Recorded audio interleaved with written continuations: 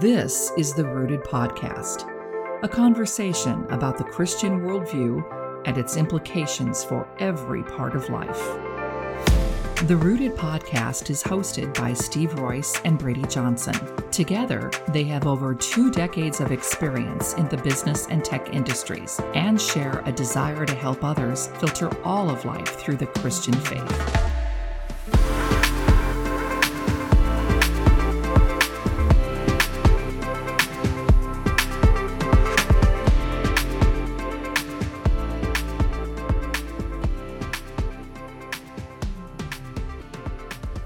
Hi, and thanks for listening to the Rooted Podcast. I'm Steve. And I'm Brady.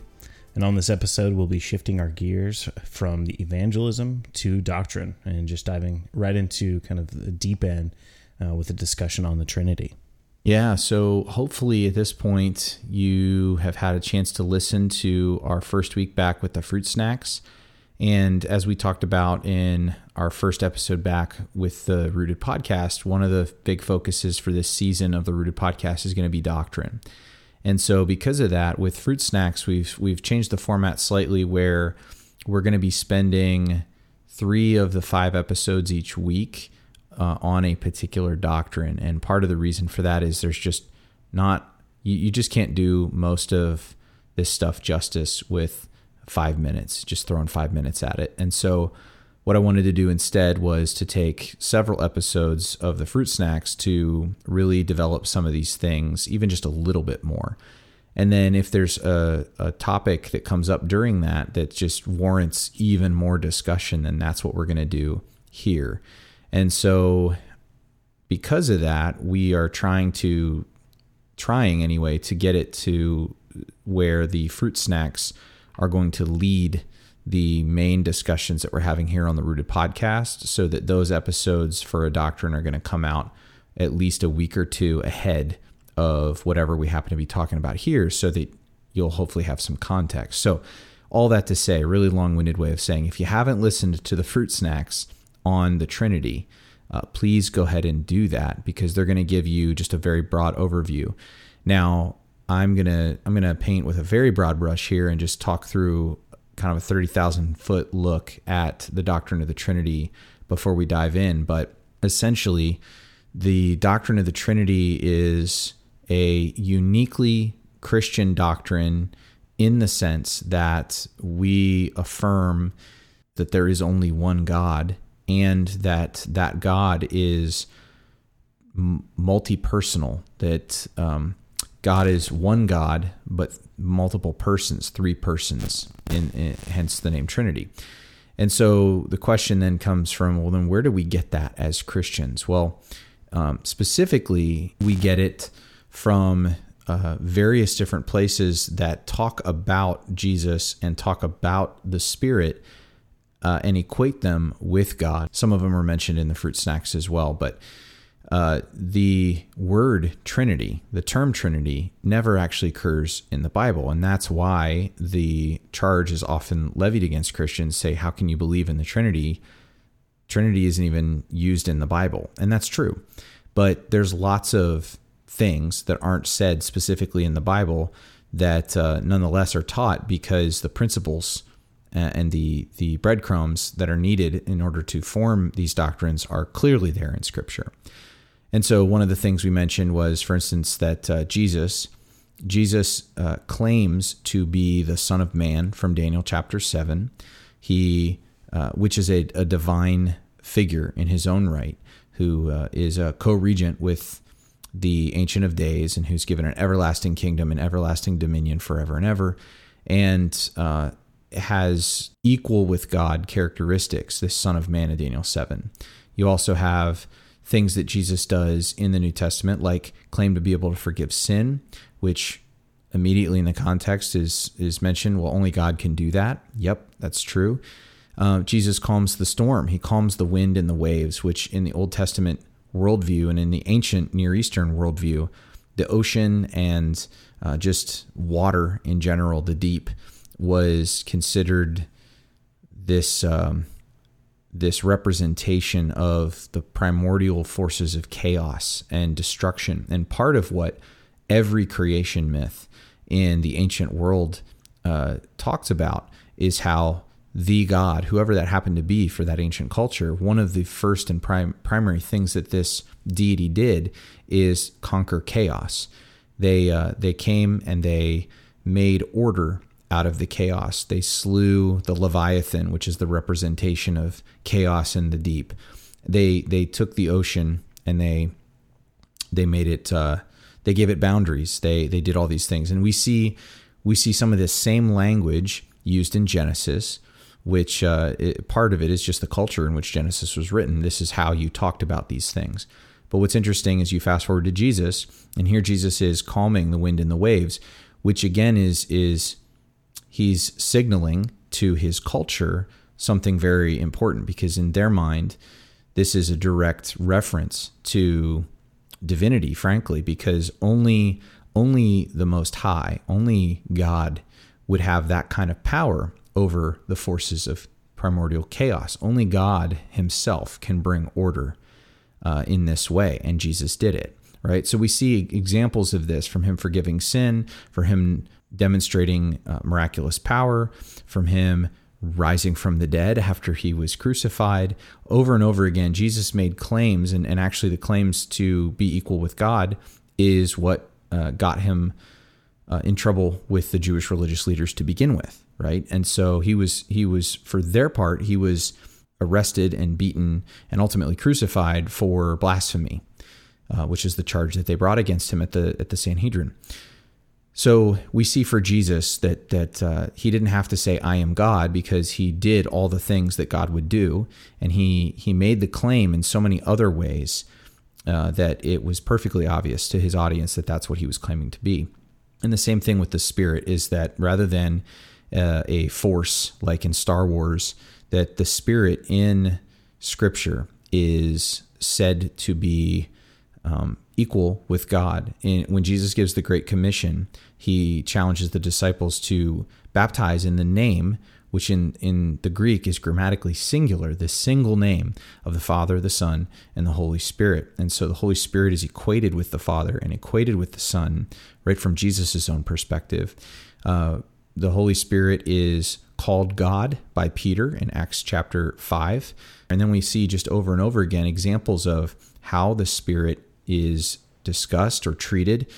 And Paul talks about that the Holy Spirit can be grieved.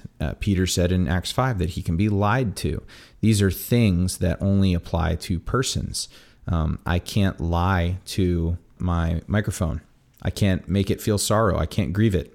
These are attributes that only apply to persons.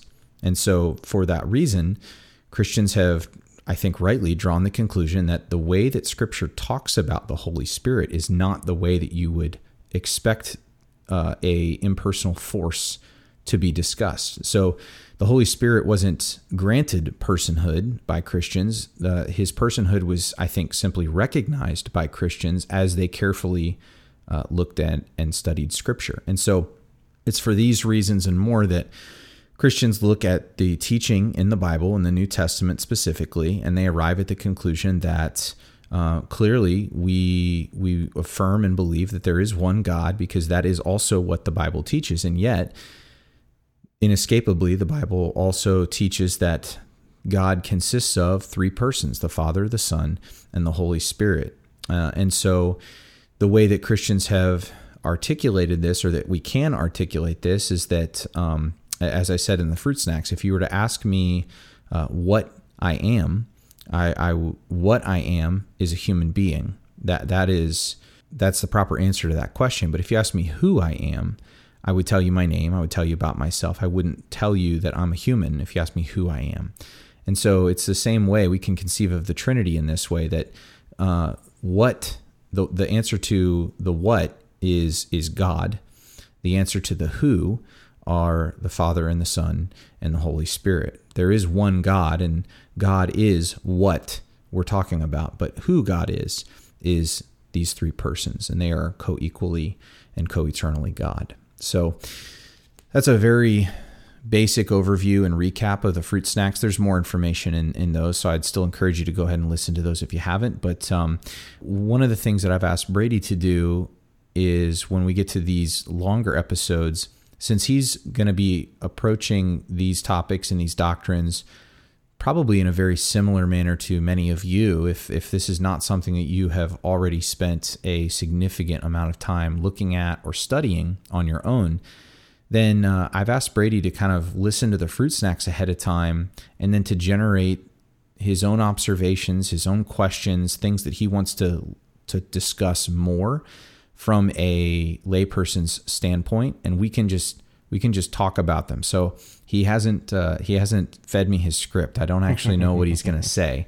And that's part of, I think, what we want to do. And there's a really good chance that if he has a question or he notices something, that at least one person out there has the same question. And so we want to kind of approach it this way, and we'll see how it goes. So take it away, Brady. Yeah, no, I think that's good because, obviously the fruit snacks are great, even for myself, just being able to listen to some of those and grasp just a little bit each time I listen. But one thing you said, talking about the Trinity, that I wanted to kick us off with and really ask you about is you mentioned, stop using analogies, which I think everybody wants to be able to use an analogy. And I know I've heard many over the years, but what would you say are the most common analogies that people use that are, in some cases, heresies? And we can get into that in a little bit, but what would you list as kind of those common analogies, and why are they bad? Yeah. Okay. That's a good question. So I think for me, the most common one that I have heard over the years is water. And this idea that just like water it's one thing, we would say it's all water, but water can take three different forms. As a solid, water is ice. As a liquid, it's liquid water. And as a gas, it is vapor, it's steam, but it's all water. And so just in that same way, we can say that God is it's one God, but that there are three different forms or faces or ways that we can see, or that God has revealed himself to us in the form of the Father and the Son and the Holy Spirit. And so that's a super common one. The other really common one that I've heard a lot of is the egg analogy, that would say that, it's one egg, but the egg consists of three parts. It's the shell, it's the yolk, it's the white. And even though all of it is the egg, that it consists of different parts. So the problem with analogies, and these two analogies actually commit different fallacies, and they're unbiblical in different ways. And so one of the reasons that I think analogies really fail us here is because we all know that analogies break down at some point or another. And so when we're trying to use an analogy for the person and the being of God, and it breaks down, it can lead us into some really serious theological quicksand. Yeah. So with the water analogy, by saying that water can take different forms at different times, and then applying that idea to God, you end up espousing a heresy known as modalism. And modalism is this idea that God is one God, but that God has revealed himself or has shown himself to people in different forms throughout history. And so, for instance, there's one single God, one single person of God, and in the Old Testament, that God revealed himself to people as the Father. And then in the life and times of Jesus revealed himself. So God revealed himself to people as the person of Jesus, as the Son.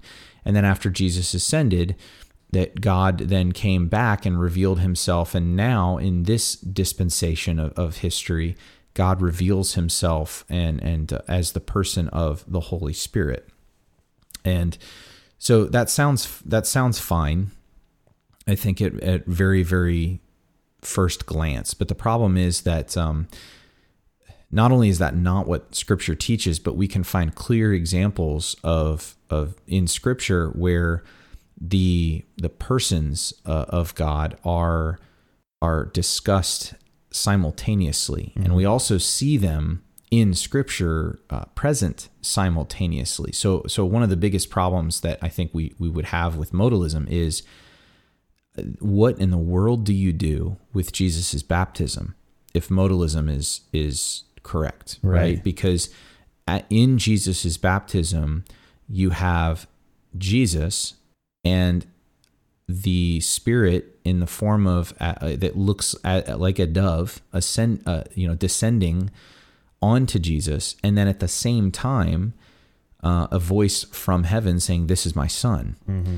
And so, but basically, and I've heard it said before, if modalism is true, then Jesus's baptism is not only absurd, it's just downright, it's dishonest, right? Mm-hmm. God is doing some sort of cosmic ventriloquism act, if that's the case, because there aren't actually three people, it's just one. Mm-hmm. And so it's just hard to square with Scripture. What it tries to do, it tries to protect Christianity from the charge of tritheism, mm-hmm. And that we believe in three separate gods, which is not the case, and that's a valiant effort, and that's a good thing to try and protect from one extreme. But in so doing, it goes to the other extreme, and it ends up creating some problems and just in espousing things that just, like I said, just aren't biblical. The egg analogy, on the other hand, is problematic because, like an egg, if you think about it in this way, if that is how God works or is, within his personhood, no single part of the egg is the entire egg. And so this would lead down the slippery slope of basically saying so that the Father and the Son and the Holy Spirit are put together God, but that none of them on their own are fully God, that they need the other ones in order to be, fully divine. And again, not what Scripture teaches. It teaches us that, I think it's in Colossians off the top of my head, that Jesus, in him, all the fullness of the Godhead dwelt bodily, right? That Jesus had all the fullness of divinity in him. And so he wasn't missing pieces. He wasn't a third of God. He was fully divine. Mm-hmm. And that's what Scripture teaches. And so to use an analogy like an egg, where you end up with parts and pieces of God where none of them are fully God without the others, is just not, again, accurate. And so they all break down at some point, and that's why I think they're just not helpful. They're helpful to think about visually, but they're just not biblical. And for that reason, I think it's just better to stick to what the Bible teaches. And even if we can't find a handy way of just immediately saying, "Oh, I get it," maybe there's part of this that is not supposed to be so easy to grasp, because God, the three persons of God, if that's how God is, and I think there's good reasons to think that's how God is, then God is absolutely unique in all of creation, that no other being is multi-personal. Only God would be that. And so there's a reason that we have a really hard time grasping it, and it kind of makes our brains hurt, because we have nothing to compare God to, like an analogy that actually would fit, because there is nothing else like God. And so I think we're just left to saying, this is what the Bible teaches. God is one what, but three whos. We have nothing else to compare to that. So there's no analogy that we can give. It just is what God has revealed about himself to us. And that's that. We just kind of have to leave it at that. I think the most common one I had heard for a long time was this idea that, God is like the ocean, and you could look at Jesus as like if you were to take a cup and scoop up the ocean, but obviously that's extremely limiting in its capabilities, right? Well, and you also run into the same issue as the egg analogy with saying, well, so Jesus got a cup full of divinity? Right, exactly. Right. You're limiting that power. Right. And I mean, and we know that he gave up the independent use of certain attributes of being God. For instance, because Jesus chose to take on a human body and to become incarnate, that means necessarily that he, in the same way that he would have been before, he's no longer omnipresent. Correct. Right? Because he's limited by the human body.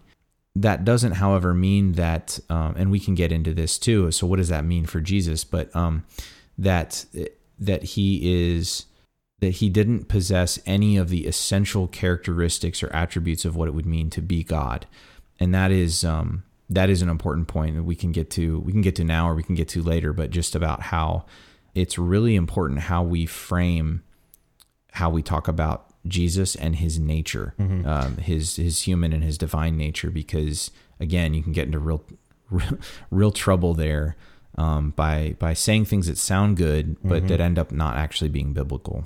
Yeah, no, actually, I think that's perfect, because I think that's a perfect segue into exactly what I would like to talk about next, which is, when we look at some of the errors that we've talked about. I think you mentioned it in one of the episodes, where you're talking about Jesus as part of the Trinity. Was just this idea of errors historically about who Jesus was in his divinity. How was he actually perceived? How do we sometimes talk about him where we may misconstrue something? Yeah, why don't you talk to that a little bit? Yeah. So one of the biggest sort of faux pas or theological errors that I consistently hear Christians say when they're trying to talk about or describe the dual natures of Jesus, that he was fully that he was divine, that he was human, is that they'll say something like Jesus was 100% human and 100% God. And I mean, I didn't do great in math, but that's not a thing, right? Because then that means Jesus is 200% A plus of something, right? So, and you don't want to turn around and say, well, then Jesus was 50% human and 50% God, because that's not what Scripture teaches either, right? And so there's a reason that the apostles didn't frame things in this way. And if you, and I think it's because they were wise. If you look at the Didache, I think the earliest teaching of the apostles, or might even be in the Apostles' Creed. I can't remember. I think it's in the Apostles' Creed. The wording that they use is very important, and I think it's wording that we would do well to just copy, because it's dead on. They don't even say in the Apostles' Creed that Jesus was fully God and fully man. What they say is that Jesus was truly God and truly man. And I think that wording is super important, because what they're saying, and I don't think they're intending to be philosophical about it, but what they're basically saying is that Jesus is, again, unique in his incarnation. Never happened before, never will happen again. And so in that way, there's some unique things about Jesus. But what they're saying by saying he was truly human and truly divine is that Jesus simultaneously possessed all the essential attributes of what it means to be human, and all the essential attributes of what it means to be God. Right. That doesn't mean, and this is why we don't use the term fully, I think. If we do, I think it's just inaccurate. But this is because what we don't mean is that to say Jesus is fully human would sort of imply this idea that he experienced every single possible thing that a human could experience, or that that certain things that we might think are part and parcel of the human experience, that Jesus must have experienced those too. But it might turn out that that's not the case, that those aren't essential. For instance, we know Jesus experienced hunger, but is being hungry essential to being human? I don't think it is. I think he did some of those things because he can identify with our suffering and our hardships. But when you get right down to the philosophical end of things, what is essential to being a human?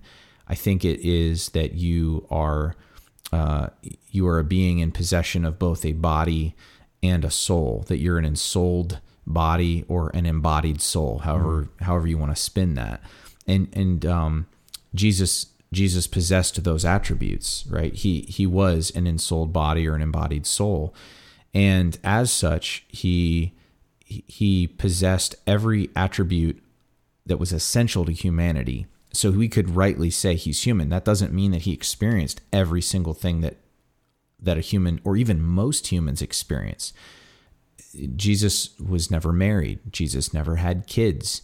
Jesus never flew. He never, right? Like, so we have all these different things, that even in our modern context, you'd be like, well, he didn't experience that. Yeah, it doesn't mean that he isn't human.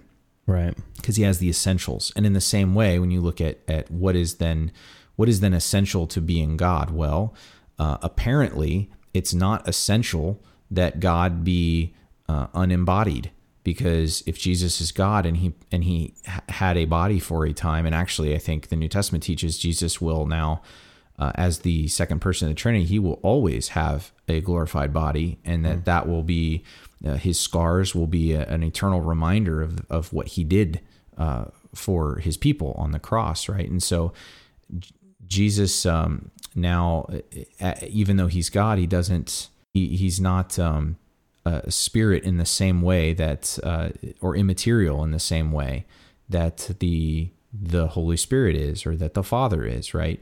And so you see things like that and you go, okay, maybe some of the ways that we conceive of God aren't actually essential because Jesus. We can look at Jesus and go, I guess that isn't essential to being God because Jesus did it. Right.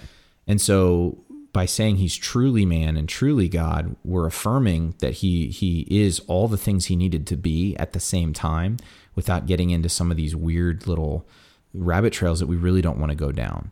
And so some of these old ideas about Jesus that get off track, and I mentioned in the fruit snacks, is some would overemphasize his divinity at the expense of his humanity. And one of the very first heresies that we see about this was called docetism. And it comes from the Greek word that is translated to seem. And so the reason it's called docetism is because the whole doctrine is that Jesus did not actually have a physical body, or he wasn't actually human, because according to them, and this is more Greek thought coming in, that having a human body would be beneath God. God wouldn't stoop to that level. That would be far below God. And so Jesus was divine, but it only seemed or appeared to people like he actually had a body. He didn't. And that also means that docetists would say that Jesus wasn't actually crucified. It was someone else that looked like Jesus.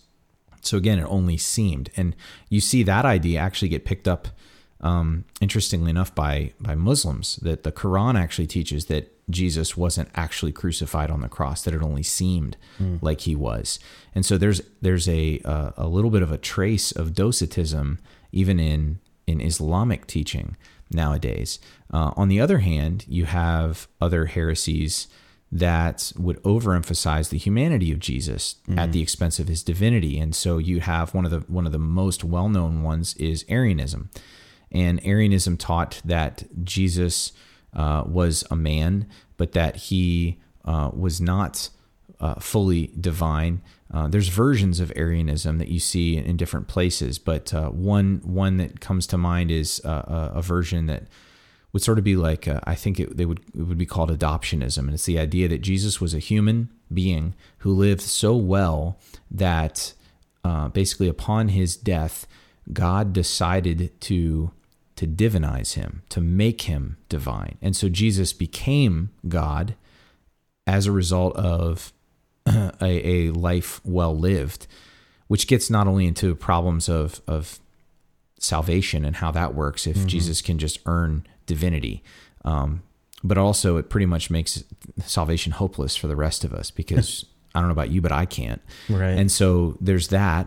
And so that's one aspect of it. But basically the idea of Arianism is that Jesus was human, but not fully divine. And there's a version of this that gets espoused by Jehovah's Witnesses. Jehovah's Witnesses are basically modern day Arians, because what they teach is that Jesus was a created being, that Jesus was the first being created by God, that he's the most powerful being created by God. He's the most important creature and he has preeminence amongst all other created beings, but that Jesus is a created being, meaning he's not eternal in the past. And they do some backflips with their scriptures too, and their translation of 1 John 1 and of Colossians chapter 1 to get there. But that's basically the idea, is that Jesus is not God. He's more than human, but he's definitely not God. And that's Arianism. So yeah, those are kind of the different directions that it's been taken. And as Christians, we would just affirm, well, none of the above, that again, just as the Apostles' Creed says, that Jesus is truly man and truly God, that he had all the essential characteristics of both, that he is the eternal second person of the Trinity, coexistent with the Father, coexistent with the Holy Spirit. He's always been. He has never been created, but he created everything. And through him and by him, all things that came into being, as Paul says. And yet he took on humanity. He took on flesh for us, lived as a human, and died as a human, so that we as humans may have a way of salvation made for us. If Jesus wasn't fully human, then he can't. His death doesn't do anything for us. Yeah. And so it's. But if Jesus was fully human but not God, then his death can't do anything for us either. So it has to be both. It has to be both. Right. And the same thing is true, again, when we're talking about the Holy Spirit, because I know, in your Holy Spirit episode of the Fruit Snacks, you talked about some different examples of how, you can see that personhood behind the Holy Spirit, that it's not just, just this kind of mystical force, that you actually see, that he has that co-equal power with the Father and the Son, but you also see him being described. But it's interesting because as you're describing, the baptism, and you see, the dove as the Holy Spirit descending upon Jesus, it makes it, I think, mentally difficult to kind of wrap your head around this idea that it is a person, or you have this kind of personal being. Yet I can speak for myself, like I know that I've felt that personal presence of the Holy Spirit. So I guess my question as it pertains to that is how would you look at that, or how would you explain through that process, seeing kind of the personhood behind, in that specific example, and then, carry that into other examples as well? You mean with like the baptism of Jesus, and because the Holy Spirit appears like in animal form is kind of what you're saying? Okay. Yeah, and not even so much the animal form, but I guess more or less just the, taking it where, I guess it could be perceived as being more of a force, or kind of this spiritual kind of being, I guess. Yeah. So part of it, and I think this is where a careful reading of Scripture comes in. And actually, I'm gonna hop over to it. And if you're listening here, I'm gonna just edit out the time that it takes me to find the Scripture. So when you read the account of Jesus's baptism, and you can see this in Matthew chapter 3, it's also in Mark chapter 1, in Luke chapter 3, and then in John chapter 1. When you look at these passages, they all say something identical. The phrase is identical, that they saw that the Spirit descending on him, Jesus, like a dove. So that's important, because what none of the gospel writers are saying is that the Holy Spirit was a dove, or that there was any kind of actual form taken there. But it was more of this, it's symbolism. Right. It's a metaphor for what the dove stood for in the ancient culture, and the symbolism of peace, the symbolism of all those different things that the people of that day would have understood it to be.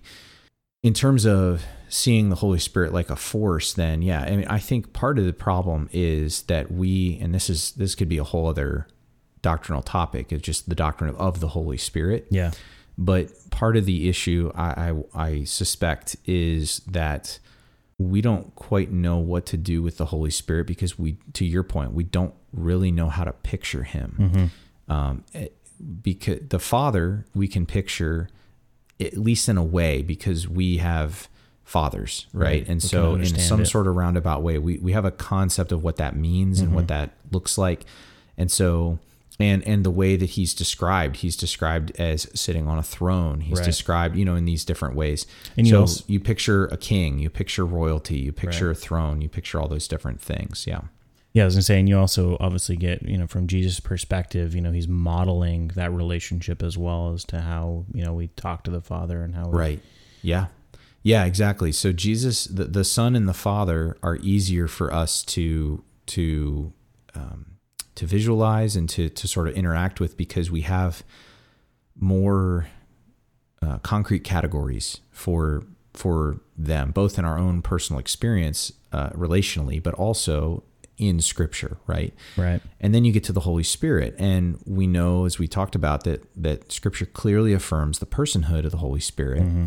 But at the same time, I don't regularly interact with spirits other than the Holy Spirit, right? And so that does become a little bit tough, because you start to think about, well, then what does that mean exactly? And I think one of the ways that it can be helpful to think of the Holy Spirit is sort of in the same way that Jesus describes him as he is promising him to the disciples before he ascends. Mm. And that is that the Holy Spirit is a comforter and a helper.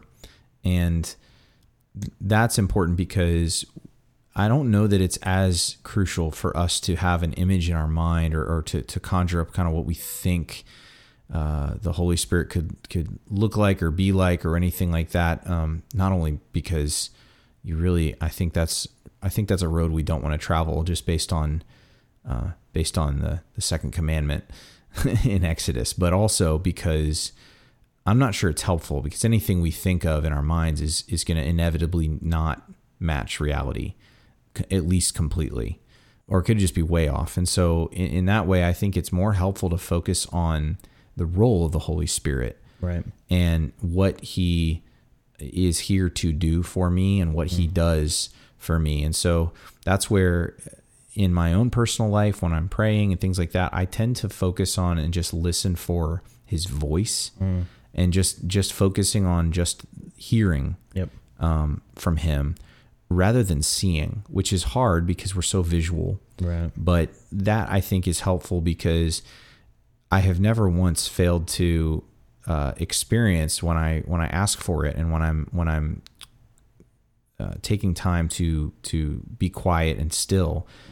I've never once failed to experience all the things that the Holy Spirit promised that he would be and do for me, right? The comfort, the teacher, the helper, the one who interprets and who prays for me on my behalf. All these things, I have been able to experience all of those in conversation with the Holy Spirit, right? As I just listen for his voice, and with his voice is that tangible feeling of his presence, even though I can't attach it to any image or any visual or anything like that. But again, all those words of comforting, helping, teaching, those are things that are, again, personal. Yeah. Those are things that persons do for each other. Mm-hmm. And so it very much is a personal relationship. But yeah, I think it's a good question. It's hard for us to picture. But I think maybe that's part of the issue, is that I'm not sure that the intention ever was for us to picture the Holy Spirit. Yeah, that's great. I think that puts it into a really good perspective and really helps, kind of wrap your head around the idea. Like you just said, it's the intent is not to visualize, and, probably be easy if we weren't so reliant on these eyeballs of ours, right? Well, just how visual our whole society is now. Right, exactly. So no, but it's good. Yeah. Cause like I mentioned, for me, it's like, I know the feeling, I know how I feel when I'm personally, interacting with the Holy Spirit, and I can feel when the Spirit is, interceding on my behalf, and, being able to hear. But I think, that the visualization aspect of it, when we, think about certain passages like, Jesus' baptism, you kind of have this physical depiction that, I guess, it's good to read it in context to really understand that they're not saying it was a dove, they're saying it like a dove. Yes. Yeah. Yep. So yeah, that's great. Thank you. Mm-hmm. Great. Well, I think that covers majority of my questions. And again, if you guys haven't already listened to those fruit snacks, most of my questions were really kind of referencing specific topics that were addressed in those fruit snacks. So go give those a listen if you haven't. And I think that's a wrap for today's episode. Yeah. I'll just encourage you too, if you have a doctrine that you would like us to cover in upcoming fruit snacks or long form episodes, we have a list going. I'm working ahead to produce those. And so we have plenty of information and topics that are on a list. But if there's one that you would particularly be interested in, send us an email at podcast@rooted.productions and let us know, and we'll get it added to the list. We'd love to hear from you. Thanks for listening.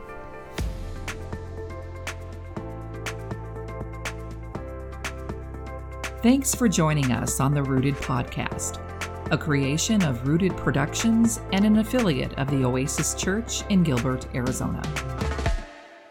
For more information about the podcast, or to submit a question or comment, please visit us at rooted.productions. Follow us on Instagram at rooted.productions, or email podcast@rooted.productions. That's rooted.productions. We hope you'll join us next time.